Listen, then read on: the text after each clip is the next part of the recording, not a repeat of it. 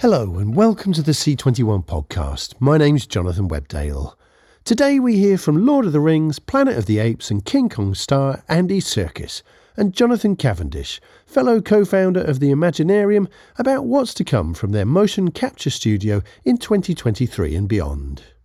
And from All 3 Media, Chief Executive Jane Turton, ACF Investment Bank founder Thomas Day, Asacha Media Group co-founder Marina Williams, and Access Entertainment President Danny Cohen about trends in M&A and content investment in the coming 12 months.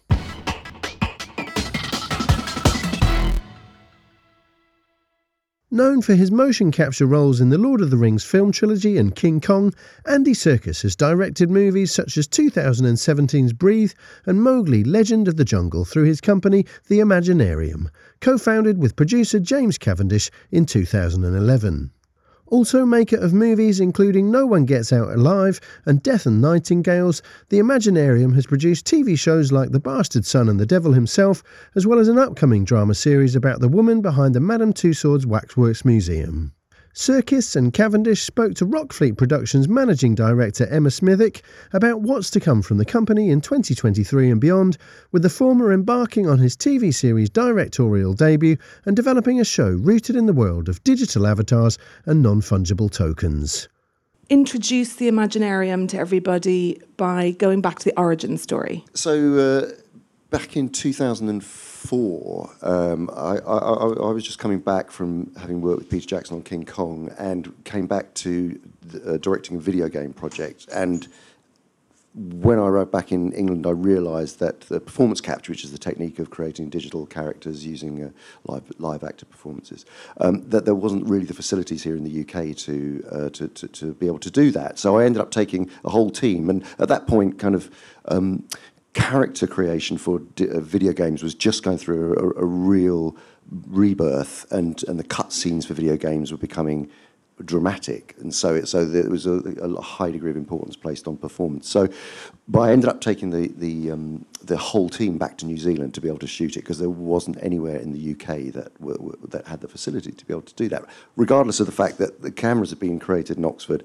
software in Cambridge, and the cameras had been shipped out to New Zealand. There was not a sort of place. So around that time, I'd been introduced to Jonathan, who had been running a very, very prolific and powerful TV and film production company. If you'd like to talk about that. Yeah, so I'd got to the point where I'd always done television and film at the same time, which was unusual back in those days. And I sort of started off in an odd place. I ran the marketing for the launch of Channel 4 a very long time ago. And that meant, actually, there were 4 of us sitting in a room on Brompton Road inventing Channel 4, having conversations like, why don't we make films? Somebody said, well, that should be called Films for 4. We went, no, it should be called Film on 4. There was no independent television or film business at that time. So Channel 4 created that world that I then sort of stepped into.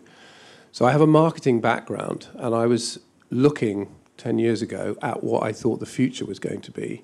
And I'd made lots of films, like the Bridget Jones Diaries films, and lots of TV and stuff, but I thought, there's got to be something more. And what I thought was the more was meeting this gentleman, who was the world's living expert at performance capture, creative technology. My father always said, if you're going to work with somebody, work with the world's best. So here he was. So we thought, okay, we will create a company that is a production company and a performance capture studio, so that it's genuine next-generation storytelling. We are genuinely going to be making things using technology to serve story. And that was the company that we set up. It's important to note that about 5 years ago, we split the 2 companies off. So we are the production company. The studios are a sister company, which we partly own, and we can use it, and Andy can use it creatively whenever he likes. But we now are just a production company. But the idea was, when we came together, was to create an environment which was a place where writers, directors, storytellers could come together and try and work out how stories were going to evolve over the next 20 or 30 years, what the delivery would be, how the means of getting to that place, and what sort of stories we all would want to tell and receive. So that sort of gave birth to the Imaginarium is literally that, a place where you can get together and create and imagine new forms of storytelling and new stories. And as Jonathan said, the actual means of that company, the desire to create, be more specific, so that they grew into two different places, so that the actual studio itself is it has been based at Ealing and is moving to Pinewood and has been servicing lots of big films. Part of the problem also was the fact that we couldn't get into our own studio to make stuff because we were servicing other people's projects. But we decided that it was really important to push and develop the script side and the production company side, because also part of that journey was my transition into directing and Jonathan producing films and TV projects for the company and also alongside myself. So that was that kind of migrational and the sort of the origin of the company is about skills that can transform. And that's hugely important, and nurturing skills and bringing on new and interesting writers and giving them a platform. It's really about creating an environment of creative freedom, I suppose. Can I ask you a bit more about? I love this idea about the creative ambition to facilitate creativity and host that space. But I think a lot of people in this industry have that ambition, but not everyone gets it right. And I'm interested in the top down, because very often it comes from the top down. And I'm interested in your partnership specifically. And Jonathan, I saw, it was an interview you gave on a red carpet, and you talked about Andy having huge vision and huge flair. And I just wonder if you could talk a little bit about your partnership and specifically about how you operationalise that huge vision and huge flair. Yes, I mean, Andy is... I love talking about Andy. He's also my agent. Andy is the most imaginative person I've ever met, and he understands story, and he obviously understands acting, and he understands world building, because he's been at the centre of most of the greatest film franchises of the last 20 years. If you think about it, he was Caesar in Planet of the Apes, he's been in Black Panther, he's been in Star Wars, he's been obviously in the Lord of the Rings, he basically co-directed The Hobbit. And so his world-building skills, he's an artist, he's a brilliant saxophonist, actually. And it's really annoying, he's a mountain climber. I haven't actually he was a very good cricketer, I haven't actually yet found something that he can't do. I'm sure there is something. And I secretly test him consistently, but he always comes up trumps, which is very annoying, but there we are. So basically what we do together is on the things that we work together on, which are his projects specifically. So we've made 3 films together. One of the reasons that I wanted to partner with him, because I knew he would be a great director.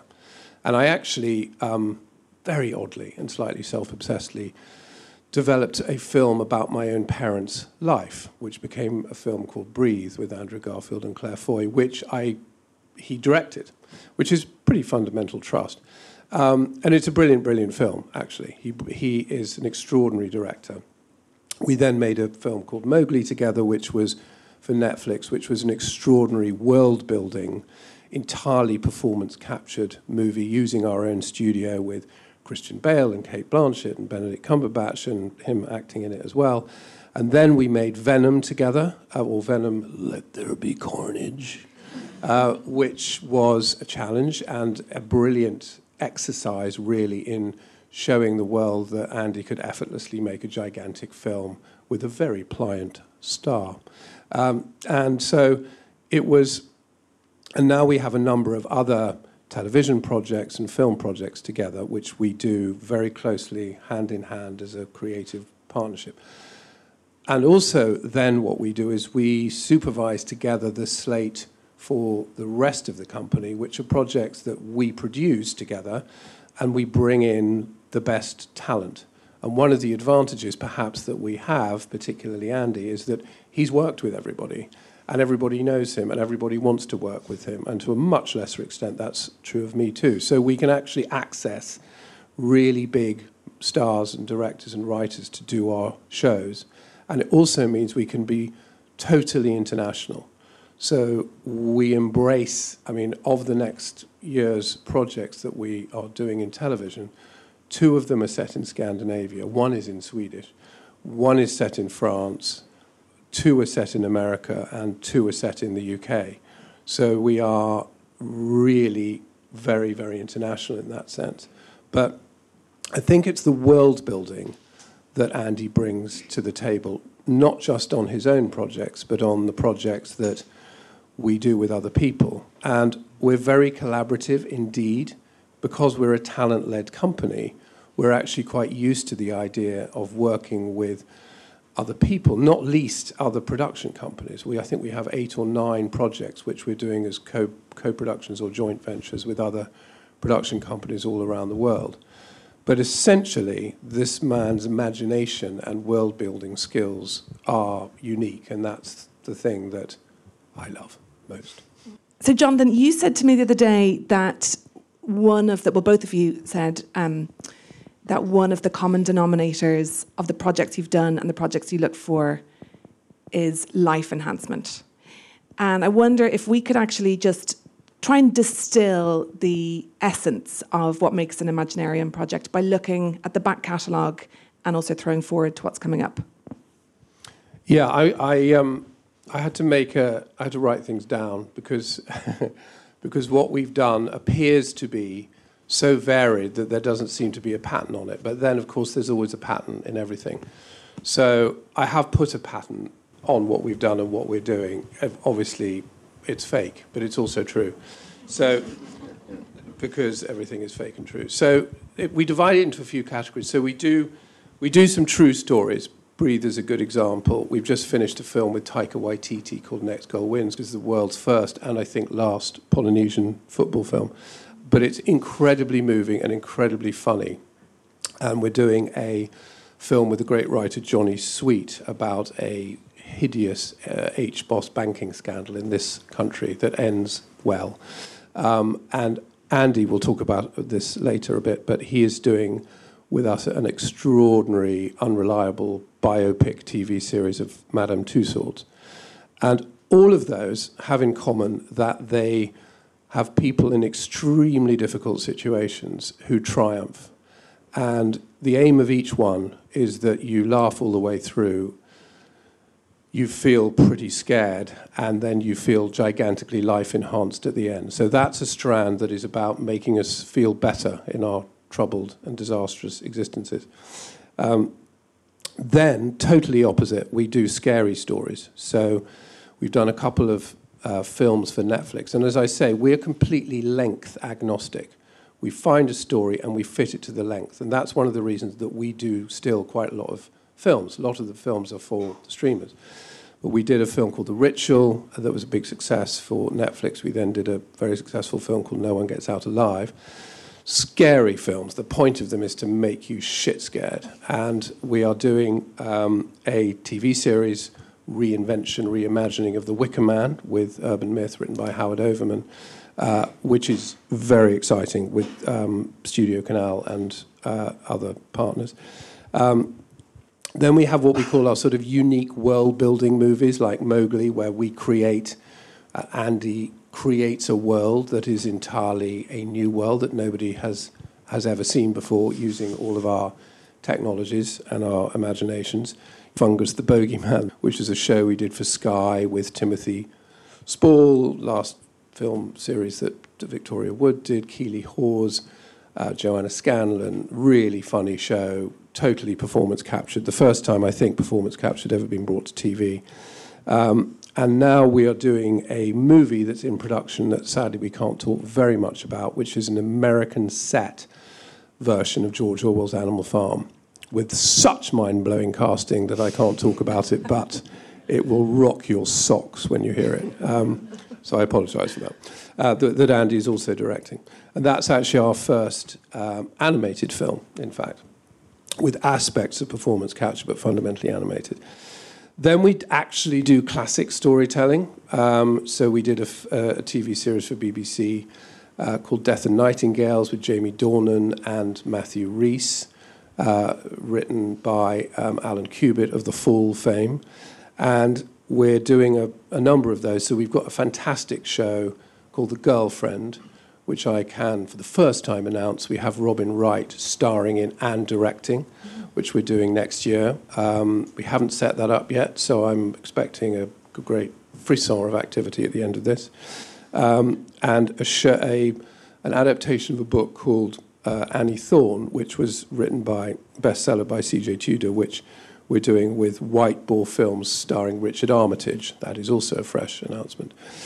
So those are sort of classic storytelling, but being us with a bit of a twist, all with big talent applications. And then we have a sort of genre fantasy, often aimed at a younger market. Venom is obviously a very good example of that. And our absolutely magnificent series, The Bastard Son, The Devil Himself, which I'm sure some of you have seen. If you haven't, you should, on Netflix, which is going down a storm, dropped about a month ago. And those are the sort of categories, I suppose, that we principally operate in. I've made sense of the chaos. But also, we pretty much do anything. I mean, we probably wouldn't do flat police procedural. There are lots of people who are better at that than us. We probably wouldn't do sitcom. But everything we do, I think, has quite a lot of comedy in it, because everybody in the world has quite a lot of comedy in them, and why take that out? Yesterday there was a panel that I moderated with John Petrie, head of comedy at BBC, Angie Stevenson, who's at BBC Studios in LA, and Kenton Allen. And we were talking, we kind of touched upon formats, and actually, you know, if we look across Europe, there are, and actually further afield, there are a lot of formats that are doing really, really well when they're brought over and done in English language. So thinking of Hull Raisers, which is a very unlikely show that you'd think would be successfully translated, it was an Israeli format, but then The Cleaner came from Germany. Lots of shows doing well. Is that something that you would consider if somebody came to you with a format? Have you considered it, and if not, why not?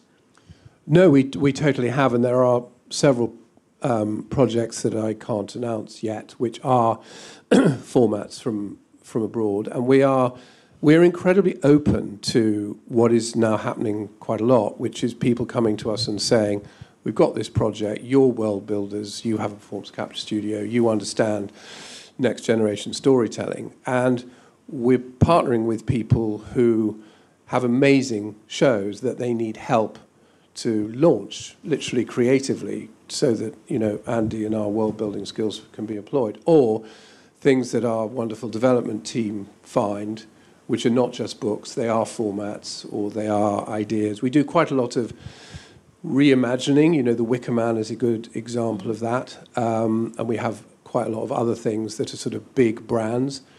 I think there is a depressing thing going on in television, which is take something that did well 20 years ago or even 10 years ago and remake it.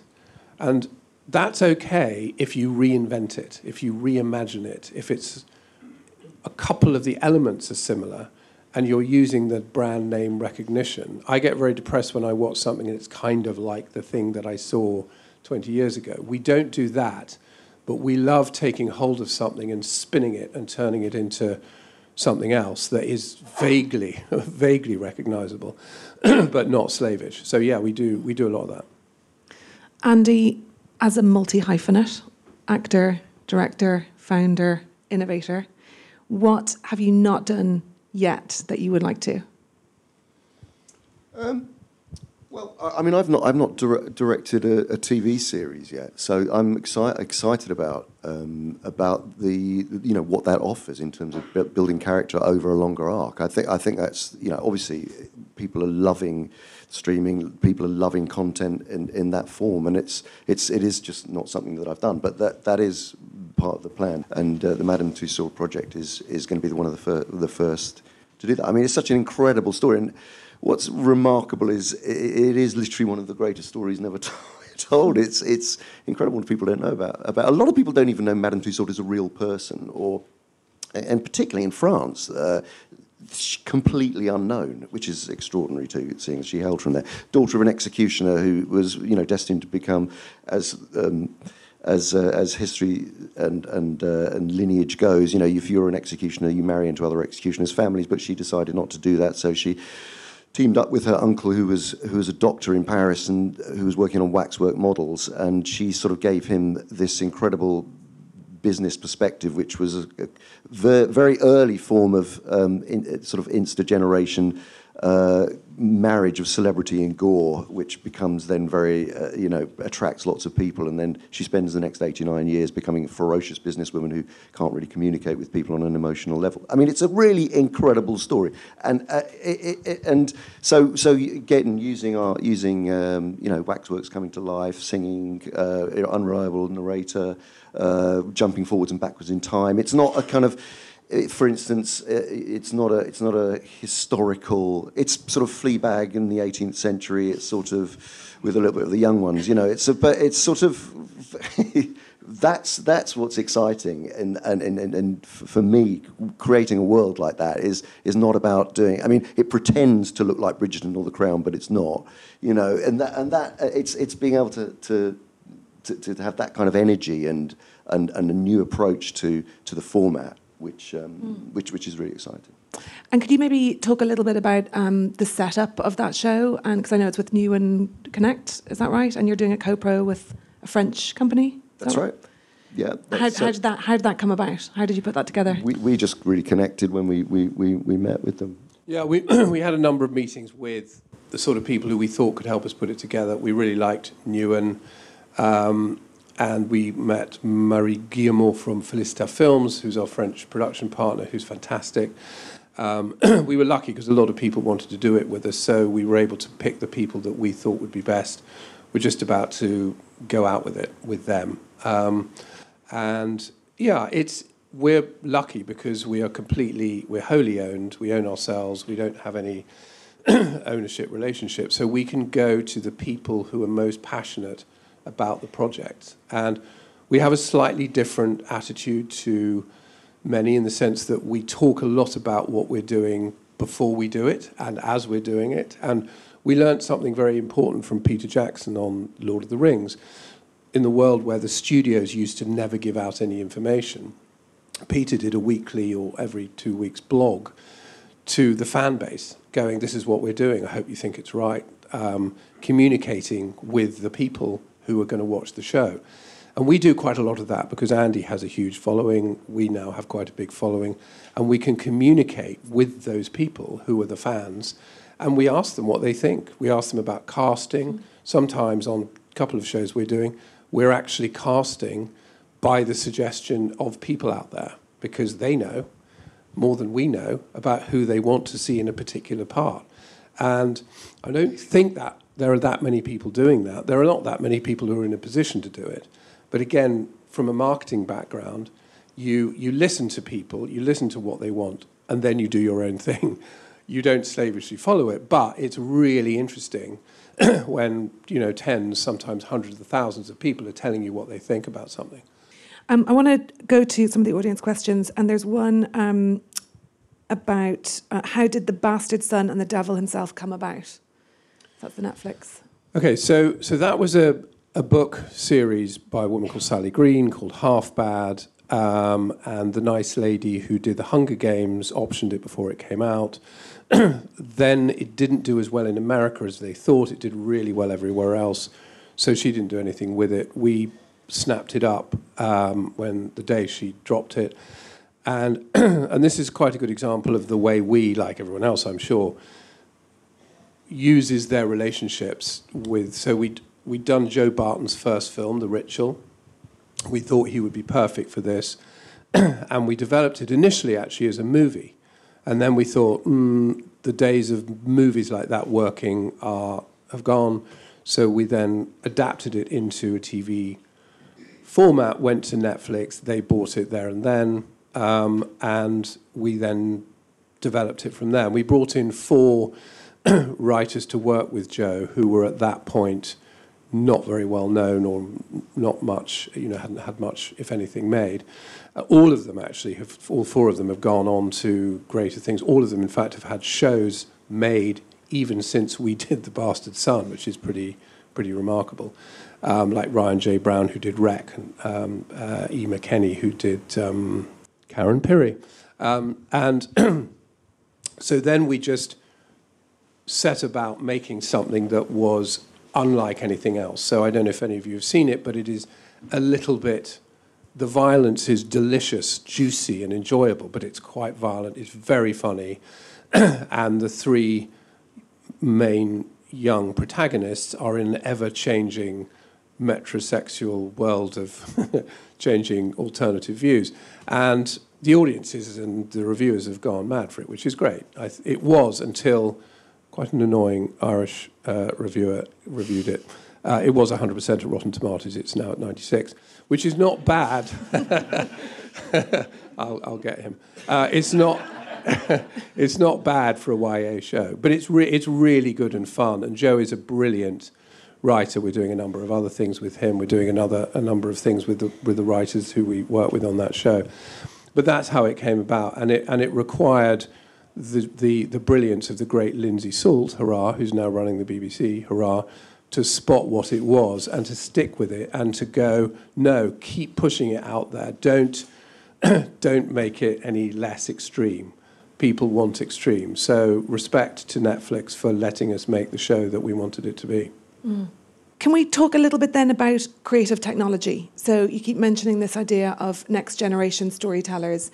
And I just wonder if you could elaborate a little bit on what role technology plays and when it comes into the creative process, at what point you're thinking about it. Sure. I mean, look, technology is only there to serve the story. That's it, end of. And you know, but it's become a hugely important part of, you know, as we all know, virtual production and the use of video game technology. When it was scorned at 20 years ago, it's actually become the backbone of the film industry in terms of previs, in terms of working out how you can, you know, it was really looked down upon as a second-rate art form. And now, of course, everyone is kicking themselves because video games are one of the highest art forms around. And in terms of writing, production, you know, visualization, art, you know, the art departments, the look and so on.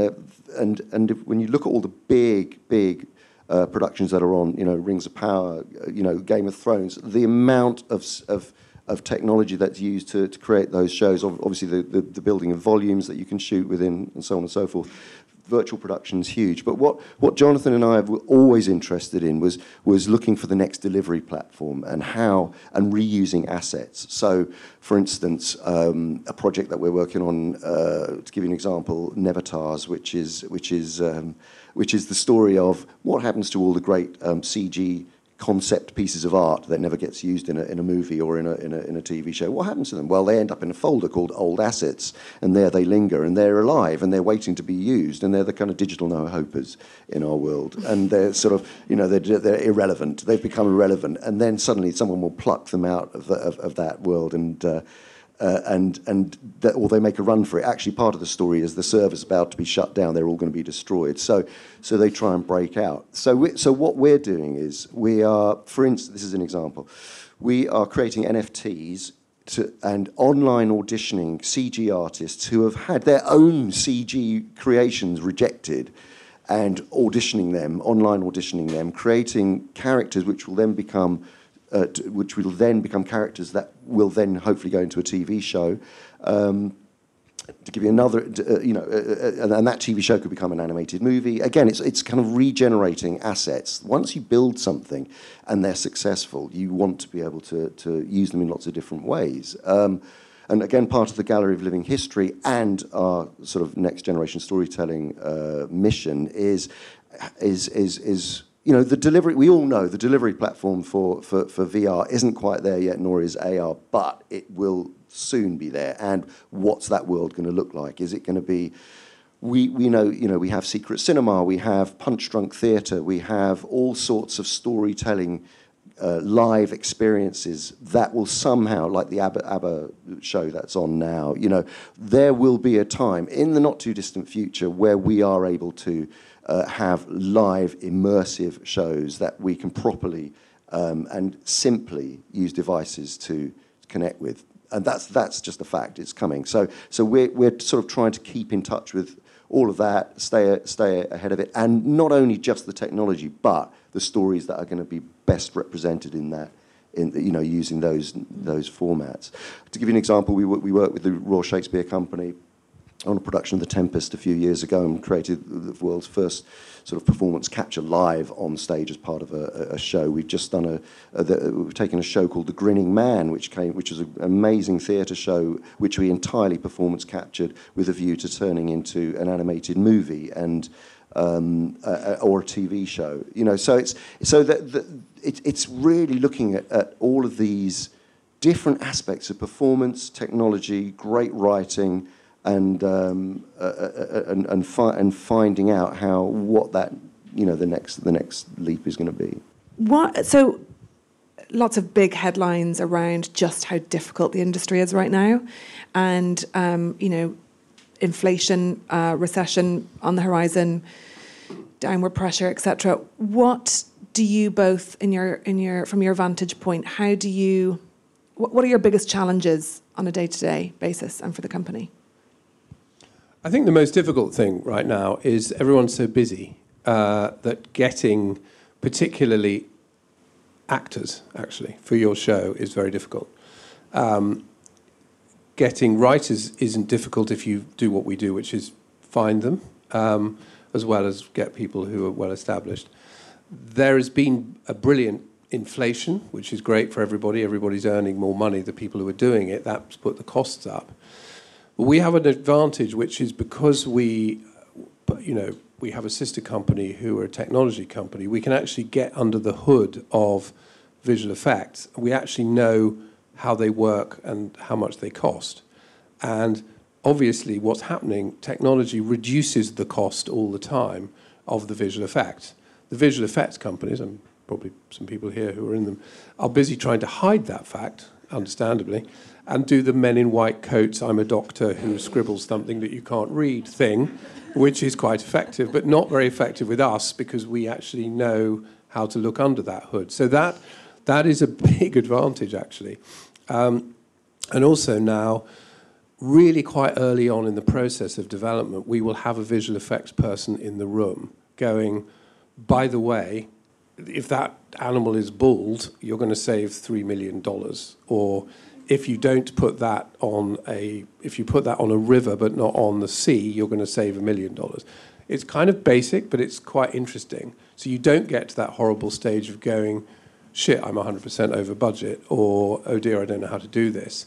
So the creativity and the technology, if you like, the use of the creative technology move hand in hand, side by side, and you're not frightened of it. I remember years ago, what was I doing? Oh yeah, Elizabeth the Golden Age with Cate Blanchett, and we were fighting the Battle of the Armada in a computer, and I had no idea what this meant or whatever. And they were very nice and they were very good and they didn't try and rip us off, but it could have been much better had I actually understood the process, which I now do. And that was a moment of going, I'm not going to do that again until I understand how the technology works. But the biggest challenge, obviously, is finding something amazing, a project that is so amazing that nobody else has found it or nobody else is already doing it. That's the most annoying thing, which I'm sure all of you in this room have done and we've done many times. You just get to the point where your brilliant project is ready to go and some other person is doing it and has got it funded. I don't know what you do about that. I don't think you can do anything about that. And it's one of the reasons that we actually tell people what we're doing quite a lot, hoping, probably wrongly, that we frighten them off. That probably doesn't work. But I don't know what you do about that. But listen, it's both a brilliant time for all of us because it's, more TV is being made and it's better TV than it's ever been, et cetera, but it's also a very congested marketplace. And you look in the eyes, I mean, God, to be a commissioner, you've got to be a very brave person because, everyone comes up to you every 30 seconds and pitches something that's genuinely really good with genuinely really interesting attachments. So I'm glad I don't commission. Andy, what is the most exciting thing that you're looking forward to at the moment? God, there's so many. There are so many things actually, but I am thrilled that we finally managed to get into production with Animal Farm, because that has been a project that was one of our first ever. I mean, this is how long it's taken. You know, one of our first projects, which we got together and we said, we want to tell this story. It's a great story, and it's only become more relevant actually over the years. Now it's such a great time for it to finally make its way into. You know, so we've been working on it for a year. We've been building an animatic. I mean, this is how it rolls. You know, and as I say, this is our first full-on animation. But I have never met any of the crew at all. I've been working with them for a year on Zoom, working LA hours, and it's quite extraordinary how much you can do remotely. It really is incredible. I mean, I did the whole of Venom post-production remotely because of COVID, but then it's just. The whole, we just think totally differently now. I mean, we can achieve so much. It's so bizarre. You just think you have to be in the room, and actually, there's a clarity about not being in the room. You know, there's you, because you really do get to the point, and you can be quite analytical. Obviously, it works for some projects more than others, but yeah, I'm really, really excited that we will have finally made the film that was at the core of our mission really for such a long time. And it's also quite interesting what technology allows you to do. So Andy likes working on about 16 things at the same time. And so we figured out that Animal Farm, we work on for 2 hours every day, or he does, 2 hours every day for 2 years, basically, in the evening. So we talk to Montreal, LA, etc. And it means we can do all the other projects that we're doing, all the other films and TV shows that we're in pre-production or soft pre-production with Andy and all the other things, while actually making a movie. And I think we'll probably make a film and a TV series and Animal Farm with Andy all at the same time, because you can now do that, and that's great if you want to do that. I mean, I quite like sleep, but he doesn't do any sleep, but you can do it, and if you have his restless creativity, it has to. It's like my dad sometimes. It has to have its outlet, and that's good. We're just about to run out of time, but I would love to end the session on focusing a little bit about, I think, what is the connective tissue as to why we're all in this industry in the first place. And that is to ask you both, I mean, there's a common denominator is about adventure and imagination, storytelling. And I just wonder if you could reflect personally on who fed your imagination, who facilitated, as, you know, whenever it happened, whenever it kind of blossomed for you. What were the important ingredients that have meant that you're sitting on this stage? Well, I'll do it first. Much less interesting than his. I was an only child, and my father was disabled, and I spent most of my early life on my own, which meant I made everything up, and all my friends were imaginary, and all that stuff that people do. Then there was a problem, which was that continued. So when everyone else had grown out of making things up, I hadn't. And so I became this rampant fantasist. And something had to give. And basically, I think it was my wife who said, you've got to stop making things up. And I went, no, I think I can go on making things up. So I professionalized my making things up. So it was therapy meets creativity. So that was a sad but true story. Yeah, I mean, I had no. It's so weird, isn't it? Kind of the adjacent promise in life, the sliding doors moment, or whatever you want to call it. But I had no intentions of acting whatsoever. No, when I was growing up, I was purely I drew and painted, and that was what I wanted to be. And then when I went to college, I actually made a mistake because I went to Lancaster University thinking, well, it's near the Lake District and I can go climbing, but I made a mistake that you had to do something in your first year other than the thing that you wanted to be there doing. And there was a theatre studies department, and I was like, well, maybe I can design some posters or something for the shows, or make some props or something. And then I started acting. And then by the end of the first year, I played a character and kind of understood about walking in someone else's shoes, literally becoming someone else. And that was a kind of a hugely kind of epiphanous, if that's a word, moment. And so there are two big sliding door moments for me. But that was huge, and he was a great student director called Tony Bell, who's also an actor. And my life literally that was turned on its head by that. And then it was the Lord of the Rings experience, where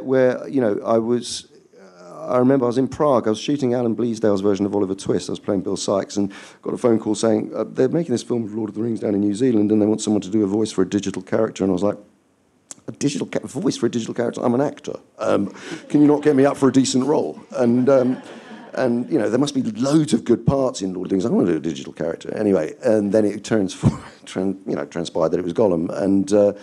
And that they were at the beginning of this journey of creating, using this technology called motion capture, and Peter Jackson wanted someone on set to act with other actors. So it was like, and when I met him, that was another huge turning point, because he was someone who was saying, "Come with me on a journey. I don't know where it's going to go, how it's going to pan out," and it was.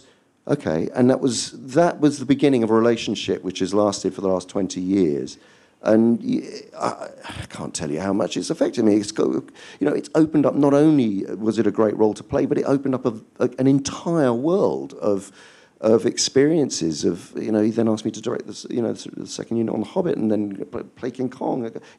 And that was the.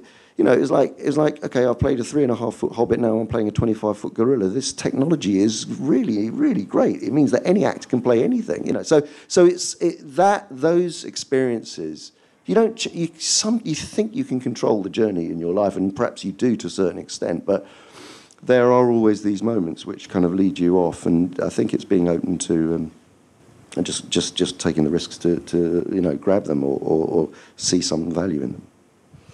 Good advice. And on that note, thank you all so much for being here, and please join me in thanking the panel. Amazing.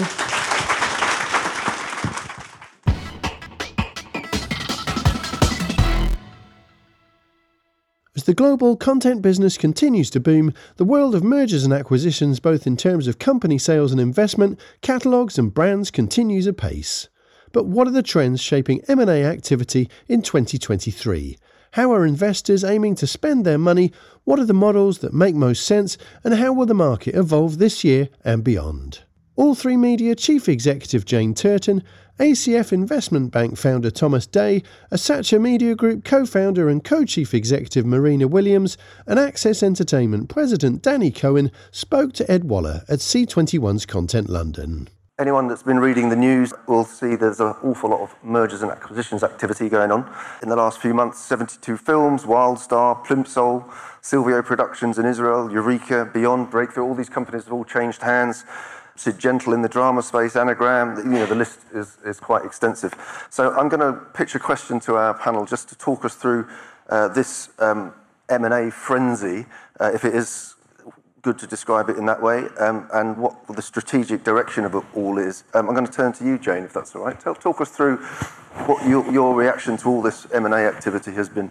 Look, so 'twas ever thus a bit. I mean, I don't think this is a new phenomenon. I think that this world that we live in content production is dynamic. It always has been. And part of that has always been mergers and acquisition activity. So I don't think there's anything new. I think what is interesting is that post-pandemic, we've apparently bounced back. I think we're busier than ever. I'm sure the lovely, handsome banker sitting next to me will tell us that he's busier than ever, no doubt. But I think that is quite interesting. So the demand for high-quality talent, demand for high-quality IP, stronger than ever, no doubt. A lot of what you're seeing in that list is about that. It's about people buying businesses that are well-managed, well-led, stunning creative, stunning IP. I mean, look at the list, 72, Plimsoll, etc. So I think there's nothing new about anything we're seeing. I think what maybe is a little bit surprising is how busy it is this year, given we're facing into recession. But maybe that too is inevitable because these assets are precious and they're rare. So when they come up for sale, people will respond. And I think that's how long-term business building works. It's about building long-term business, and you do it with the best people and the best assets. Thomas, you're probably involved in half of those mergers and acquisitions that I just listed. Tell us what your take on this boom, or whether it is a boom or not, or whether it's just situation normal. I don't want to go after Jane because she sounds so articulate in explaining it, whereas I'm in the middle of it, kind of doing it. And she calls you handsome as well, I think. And I'm going to bank that. My judgment's always been slightly peculiar. Coffee hasn't kicked in yet. I mean, the first thing is to look at the world that we exist in the content environment. And with the streaming platforms coming online during the pandemic, they pumped a whole load of money into our sector, a whole load of new money that came from subscribers. And a lot of that wasn't duplicated by a loss of people on cable and channels, etc. It was new money. So there was a big wave of money that came into the sector and helped a lot of these companies that were growing with really big fat commissions. And what I've seen is that the consolidators sitting around me, they want to add producers to their group that can service the streaming platforms and also can service the new world of media. So why not go and buy those people who've already demonstrated it and bring them into the group? And finance was cheap. I mean, debt was quite cheap up until about 6-12 months ago. So you had a perfect environment of growing companies, cheap debt, consolidators looking to add companies to their mix. And there are and it's the wonderful thing about content creation, that there is a constant new wave of people coming in with great ideas and new ways of looking at things. And I think it helps keep the bigger groups fresh by bringing them into their group. So it was a real mix, and it was. I've seen very healthy growth year on year for these companies, and I feel a bit embarrassed because everyone else is out there looking at the clouds and the negativity, and yet in our world, I feel like we're in this oasis of positiveness. So I try and keep it quiet because I don't want to brag too much. Like, hey, these people are doing really well, but they are. They're doubling in size each year, and they're getting bigger and better. And it's very exciting times. I mean, I think it's probably one of the best markets I've seen in 20 years. Excellent. We'll dig into some of that through this session. Marina, you've done your fair share of consolidating since Asasha was set up 2 years ago? 2 years ago, yes. So what's your take on this landscape we are in at the moment, where there seems to be M&A stories coming out every day? True. Actually, I was listening to the recent convention that last year there was 60 major transactions versus, I think, 40 a year before. But I think M&A is driven by both sides, by buyers and sellers. So whilst definitely the growth in content need demanding us consolidators, to look for new targets because there is still growing demand in content, I also see that sellers and companies are interested to join bigger groups. And probably this comes from the pressure of the industry, and in particular, the new trends in the markets, pressure on production margins, pressure to do more co-financing deals. And sellers and various companies coming together, they realize that they're stronger being part of the group rather than being on their own. So to me, the mergers and acquisition trend has two sides of the coin. So it's not only about us looking to grow, it's also about sellers coming to us because they want to join bigger groups. Security of the... more leverage, more opportunity to find financing. You are bigger, you are better, you can use expertise of each other, you are more diverse. I think these days you need to be more diverse in genre. You can't just be a very niche company. So when you come to big clients, whether it's public TV, whether it's streamers, you want to have a proven record across variety, premium content, but also ability to deliver factual genre, non-scripted, scripted. So I think that's really the strength of the group when you join it. I think Marina's right. I think that a lot of these businesses have the creative talents, are the owners and the kind of CEOs of the company. And I think their companies have grown really rapidly, and they're almost incidental owners of a big company. And what they want to do is create really compelling content and shows. And they suddenly find they've got this big business. So joining one of the professional consolidators and having the access to all of their sort of departments and all their services and international reach is on their mind. And also the money, because they often aren't aiming at the money, but it's also more than they dreamed about having. So it's a kind of win-win. Yeah, and the business is about people.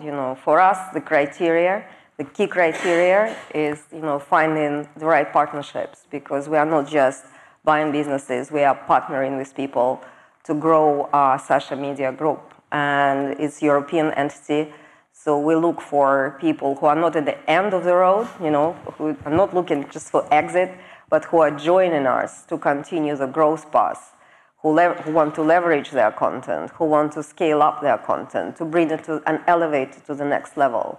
So and that's what excites us, and this is the kind of companies we look for.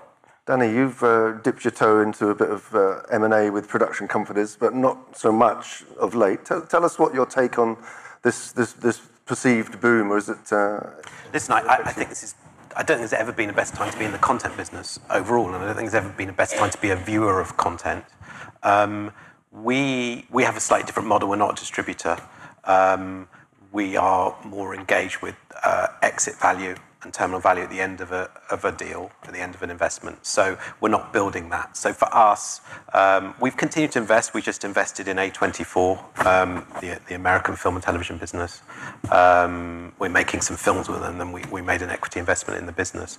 But because companies don't hold libraries in quite the same way they did, because so much rights is given away to streamers, it's not quite the same for us. So we've been looking into other areas, particularly in digital content. We'll continue to make films. We'll continue to make a small amount of investments. Really, we feel a gold standard investments like A24. But we've been looking in other areas like YouTube, gaming, and so on, alongside television and film, to make sure, from our perspective, we're diversified across a wide range of content types. Excellent. I'm going to quiz you about that momentarily, but I wanted to come back to this idea that there's some new money coming into the business, because something that you mentioned, Thomas, that we've spoken in the past about private equity coming into the sector. There seems to be lots of big US companies like Candle that are now rolling up and consolidating across the business with, as you described it in our prep call, US-sized chunks of money. Tell us about that, because that's obviously a new dimension to this trend. God, how far back? I mean, if you look at the US markets, they reversed the rights position in about the 90s, where the rights left the production companies and went back to the other parties. And that created a long period of time where producers were considered producers with cameras. They weren't considered creators of content and everything else. So it just kind of meant that there was this big desert out there for many years, whereas in Europe, with the rights reverting, I think the Communication Act in 2003, these companies became very valuable.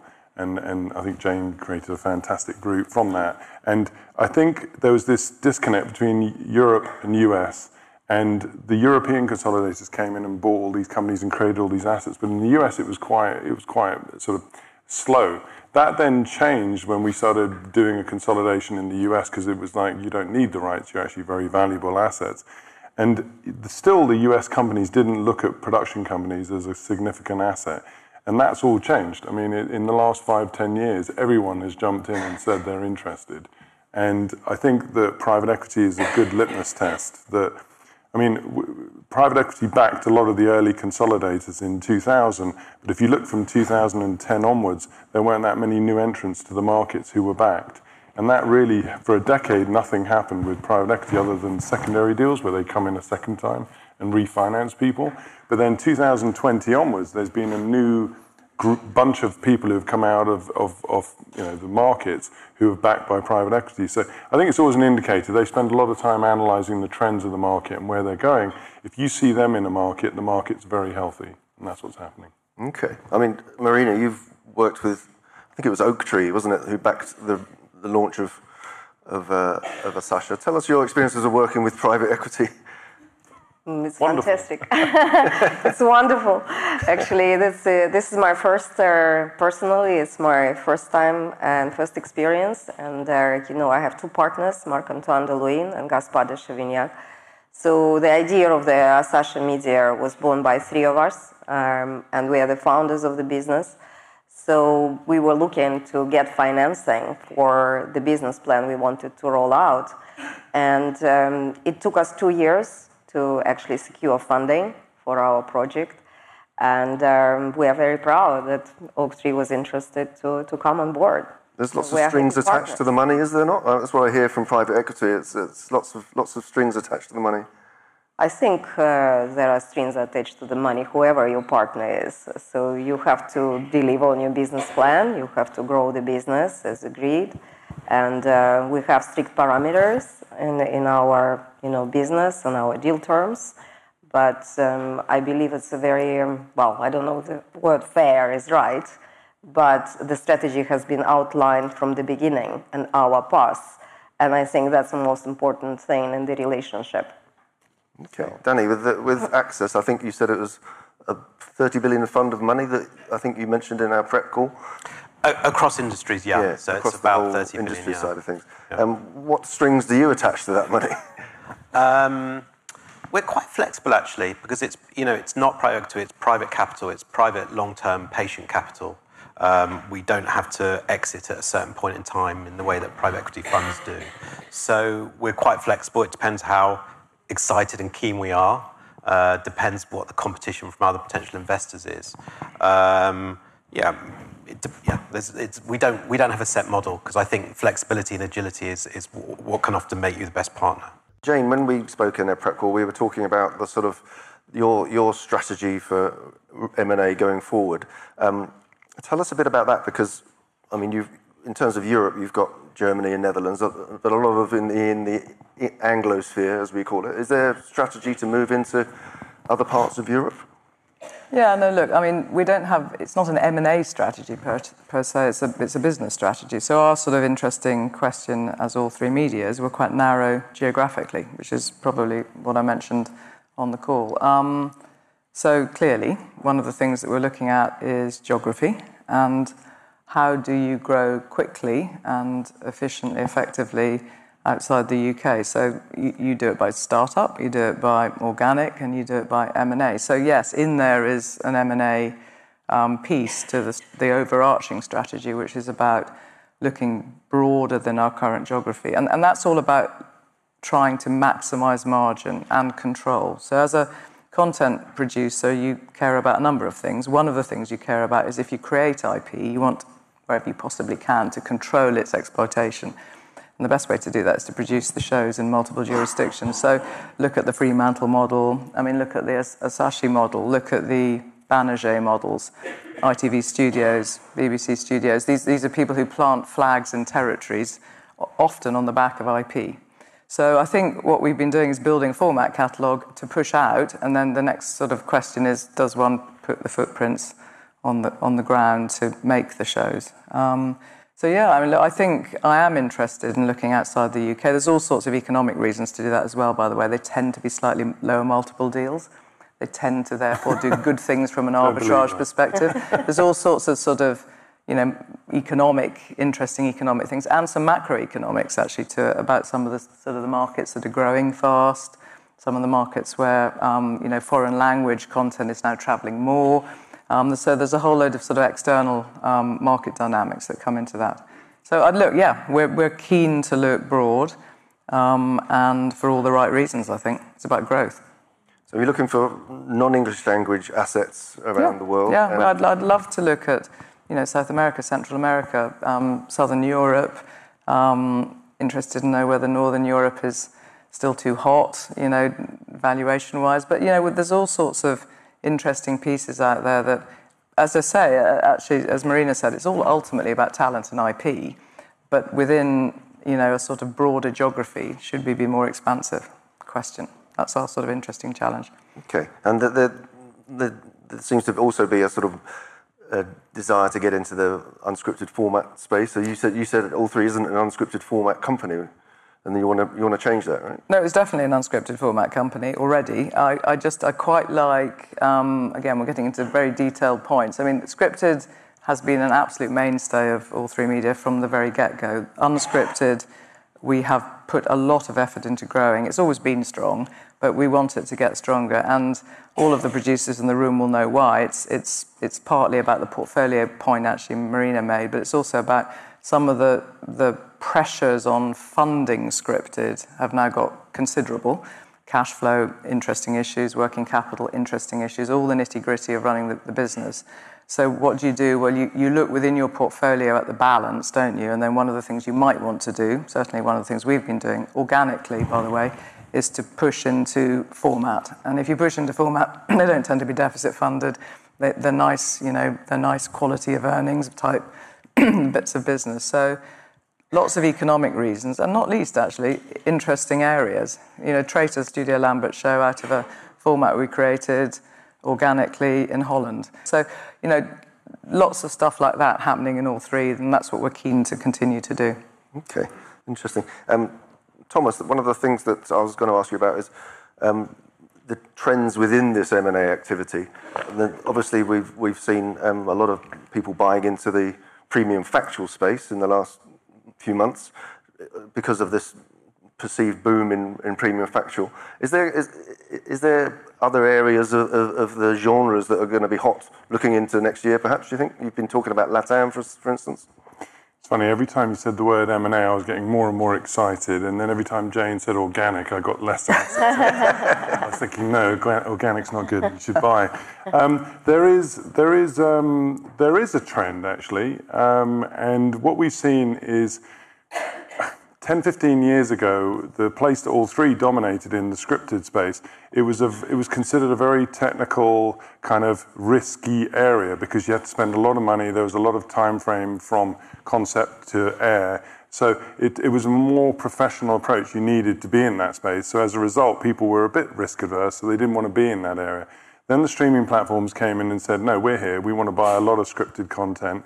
And the scripted area has really dominated as a very premium, exciting area for the last 5-6 years. I mean, maybe even longer. Once we'd all seen that glut of very expensive scripted shows, I mean, all of us had this list. It replaced sports in England. People started talking about their top 5 favourite shows, right? And we all had all this backlist of shows we had to watch because everyone was telling you to watch them. I saw it change and it went into premium. I mean, the word became from scripted to unscripted, it became premium, non-premium. So it moved into premium unscripted, and that was documentary, that was a lot of other areas. Now the streaming platforms have said we can't have a business model that's based on just these expensive shows. So I think they're starting to look now into light entertainment, and I think they're starting to look at live, they're looking at sport, and dare I say it, reality. You know, and I would expect them to move there because they need a lower pricing point, higher volume interaction with their subscribers. Because if anyone goes on to Apple at the moment, they'll see there isn't a huge amount of content there.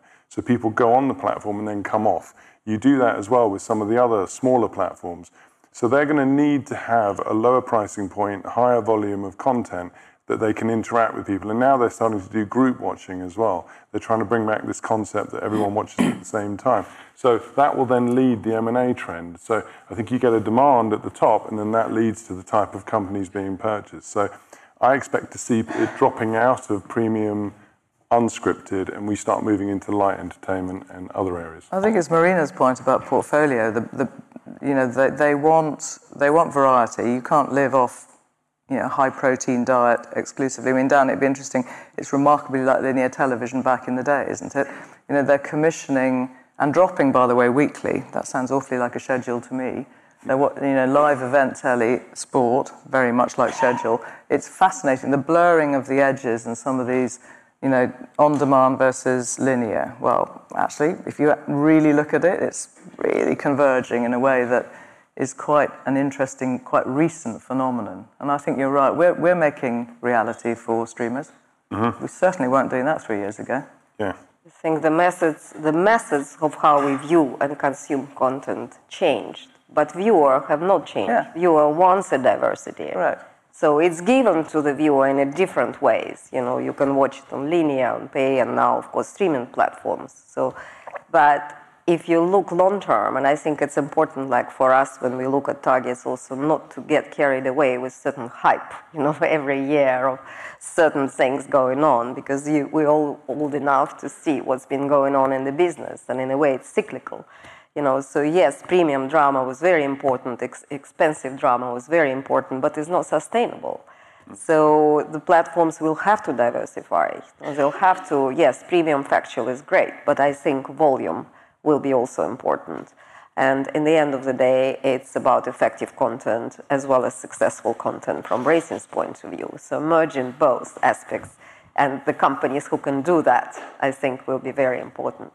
Danny, is this tempting you back into the world of buying TV production companies?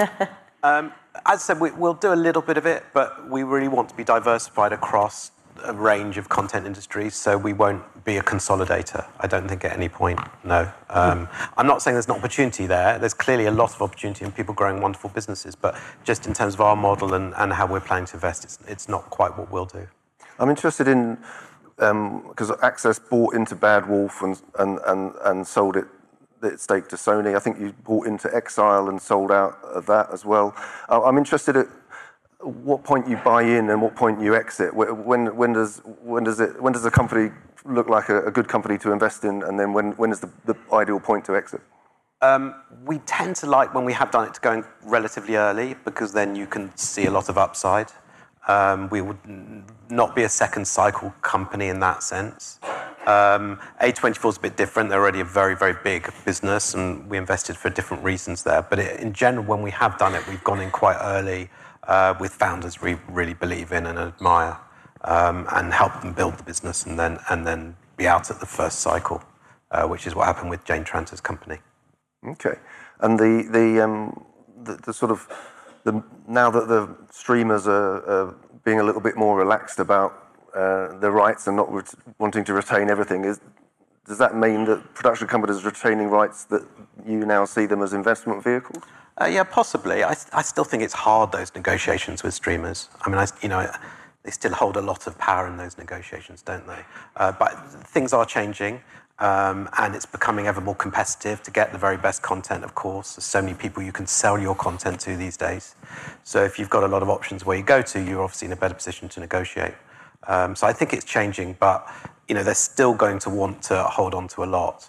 I think they found, the streamers, they can't pay for everything themselves. We're being offered investment deals by Hollywood studios and so on, that we wouldn't have been offered 2 years ago, because the plan for those studios at that point seemed to be, we're going to own all rights, and therefore we can entirely control it on our streaming service. And they're starting to realise, I think, that they don't want to fund all of it. Their balance sheets don't allow them to fund all of it. Debt is more expensive, so they don't want to be doing that. So we're starting to see some of those kinds of deals come back into the market, and streamers and studios more willing to hand over some rights because they don't want to pay for everything themselves. Fantastic. I'm going to ask the other consolidators on the panel. Obviously, a slightly different model to what Access is doing, but at what point does a company become interesting to you? What are the things about it that make it a target for acquisition and valuable? And what are the red lines that you think, well, no, we're not interested because of X, Y, Z? Jane? Well, I think please stop calling us consolidators. It's a very unattractive expression. What do we look? Started it. The empire. Yeah, no, just. I didn't start. I don't remember using that. Prepare to assimilate. Simulators, that's worse. Yeah. So what do we look for? I mean, look, I suspect we're going to say the same thing. We look for, as we have said previously, we look for talent. I mean, that's number one every time, more almost than IP, although nice secondary and nice IP is clearly really helpful. So talent, and you've got to believe, haven't you, if you think about it, you're not buying the past, you're buying the future. So very simply put, you've got to believe that the combination of the support and help and finance and whatever else you're bringing to it, and the talent that you're welcoming in, adds up to growth. And I don't think there are many business people who would say we're buying businesses that are going backwards. I mean, they may to asset strip, but that's not what most of us are about. We're about investing into stuff to grow it. So I think that's what it's about. You've got to believe that the raw ingredient and the combination is such that you will create an environment where growth will happen. And it doesn't always work. Fun enough, acquisitions are less risky. The startup space that we haven't discussed is much more risky, slow and risky. And that ultimately, and non-scripted in particular, is still a very difficult model to pull off. It's rare to look at there are very few examples today of people setting out into a world of startup confident that in year 5 they will have something that's throwing off 3 or 4 million of EBITDA to get them into Thomas's diary to have a meeting about selling. It's just tough. It's a really tough market for that, I think.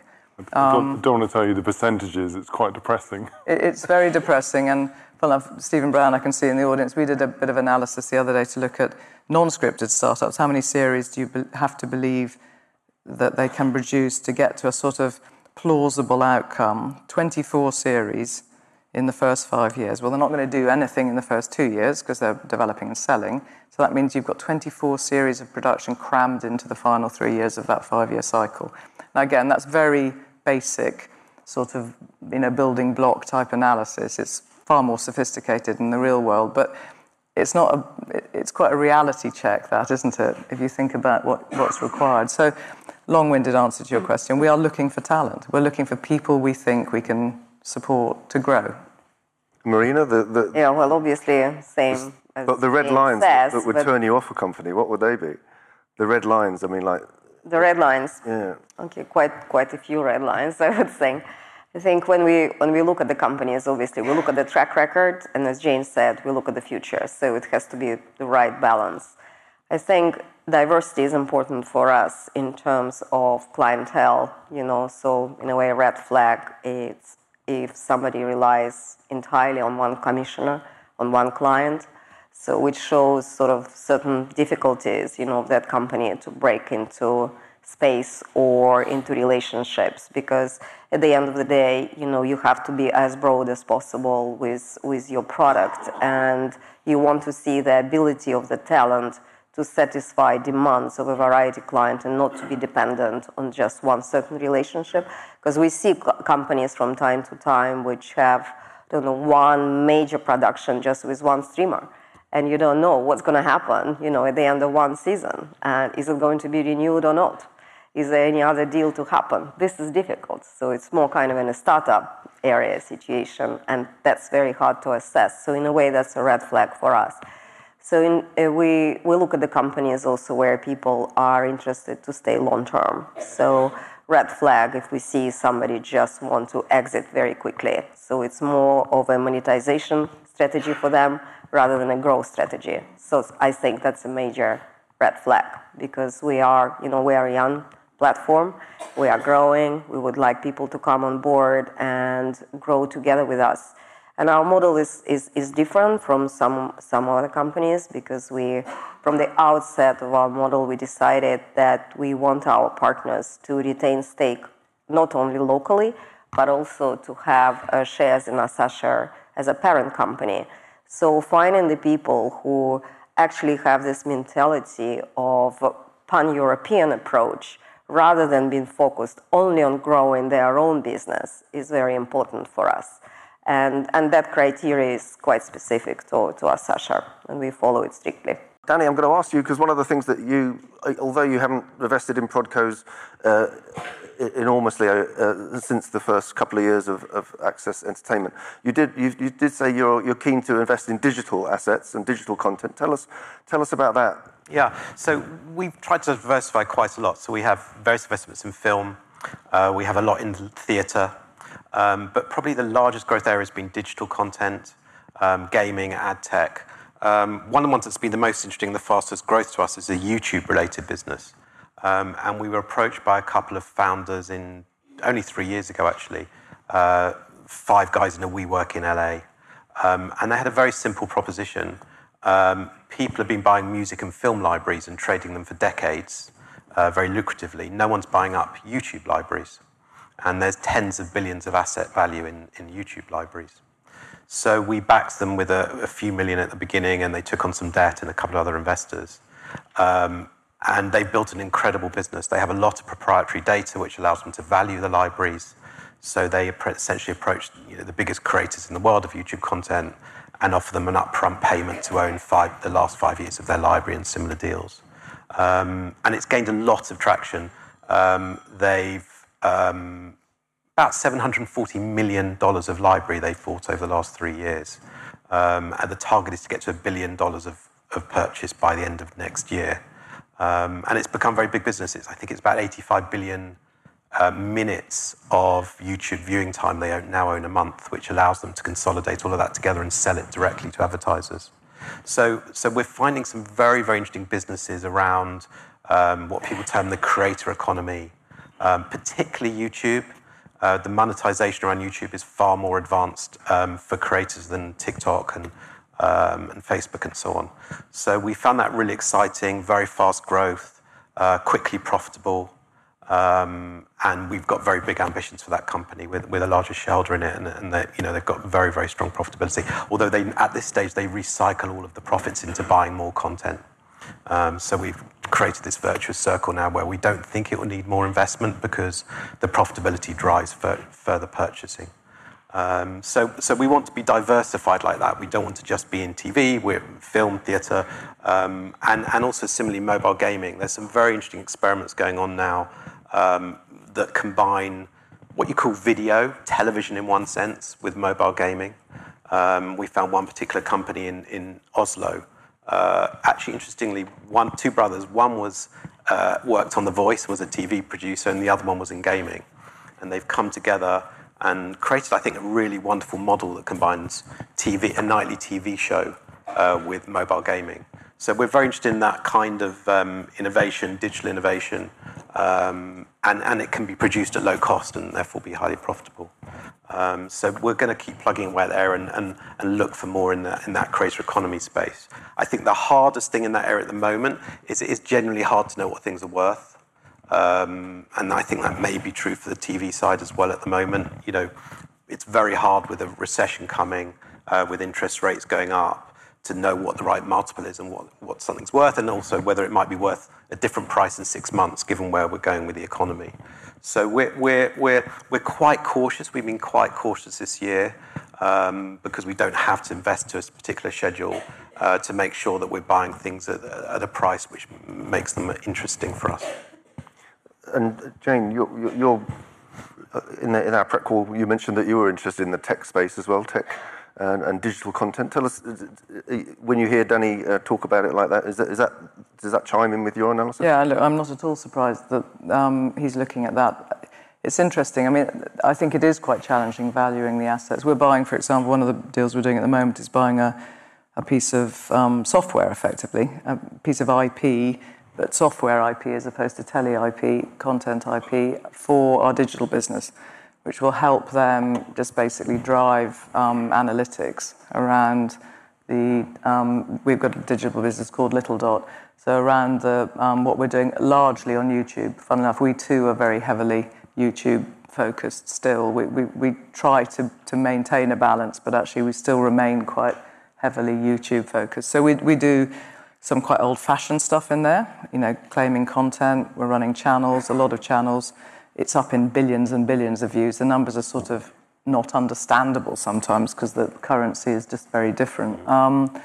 We're making content, so we're originating, and we're also now sort of bleeding backwards and forwards from what more conventional media to so history programs with Dan Snow through a subsidiary we have in our digital studio called History Hit, SVOD podcast.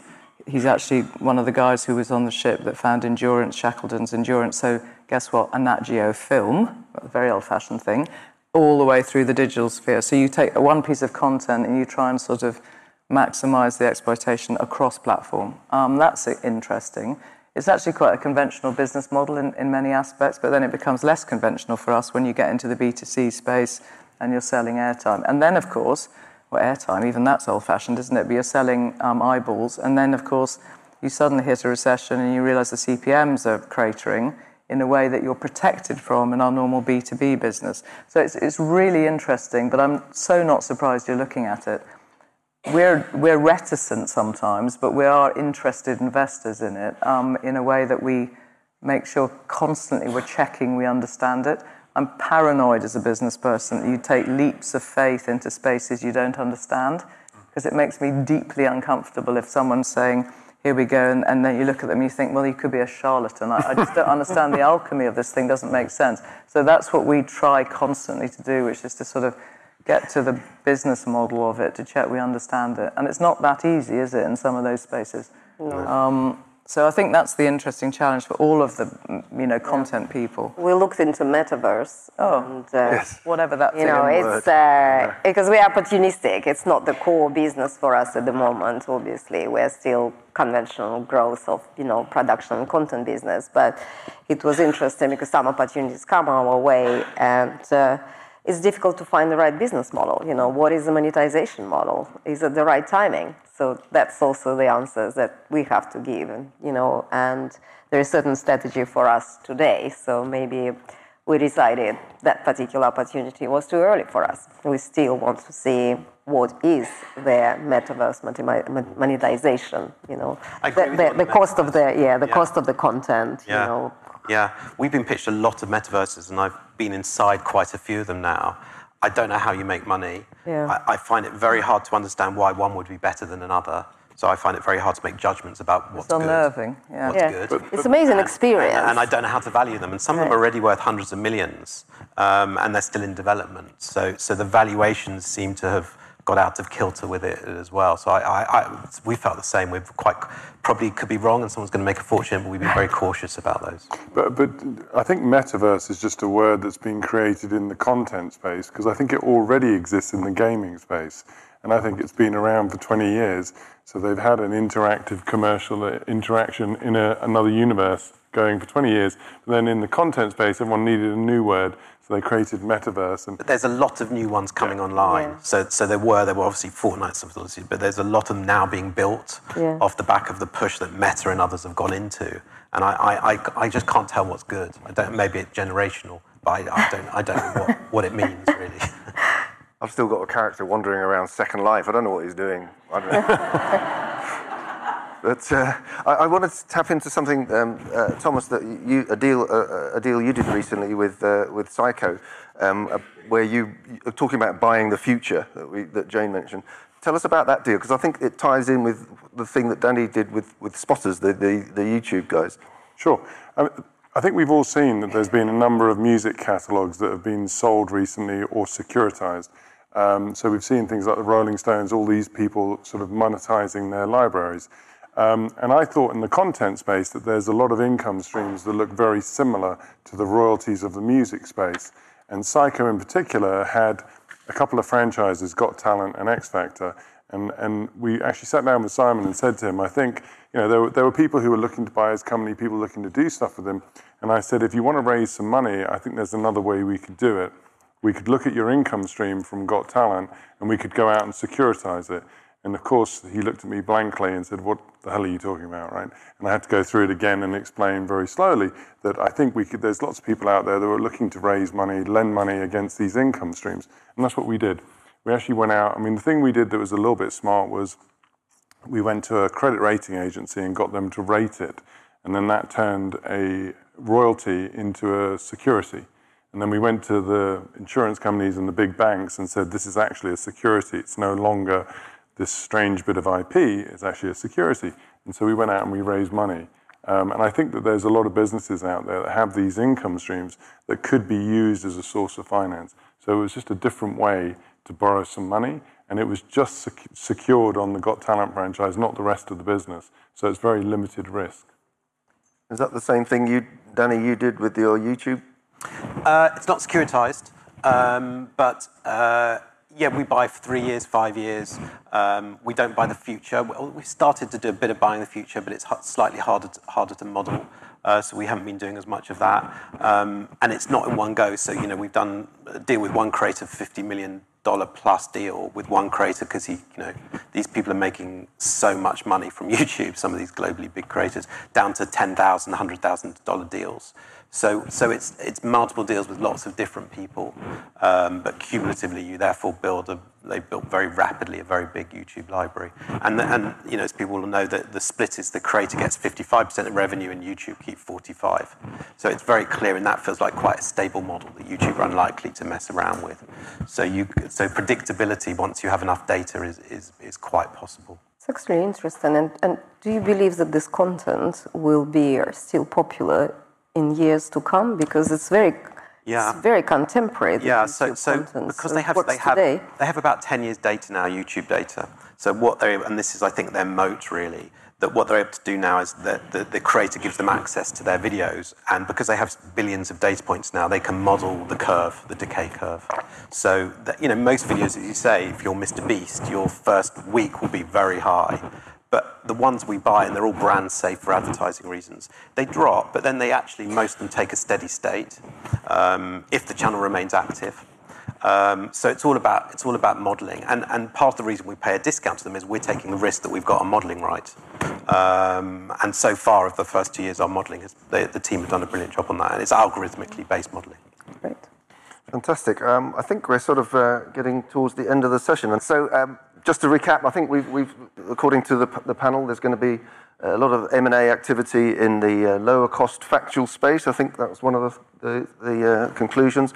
Latin America cropped up, Southern Europe seems to be in the crosshairs, and we've seen digital content and movies. So a little bit of old, a little bit of new. So all that remains for me to do is to thank our panel, Jane, Thomas, Marina and Danny, and thank you for coming. Jane Turton, Thomas Day, Marina Williams and Danny Cohen speaking with Ed Waller. That's all for this episode, but you can hear more discussions by tuning in to our C21 FM internet radio station, where you'll find new interviews airing from Monday. The podcast will be back next Friday. In the meantime, stay up to date with all the latest international TV industry news and views by following C21 online, on mobile and social media. My name's Jonathan Webdale. Thanks for listening.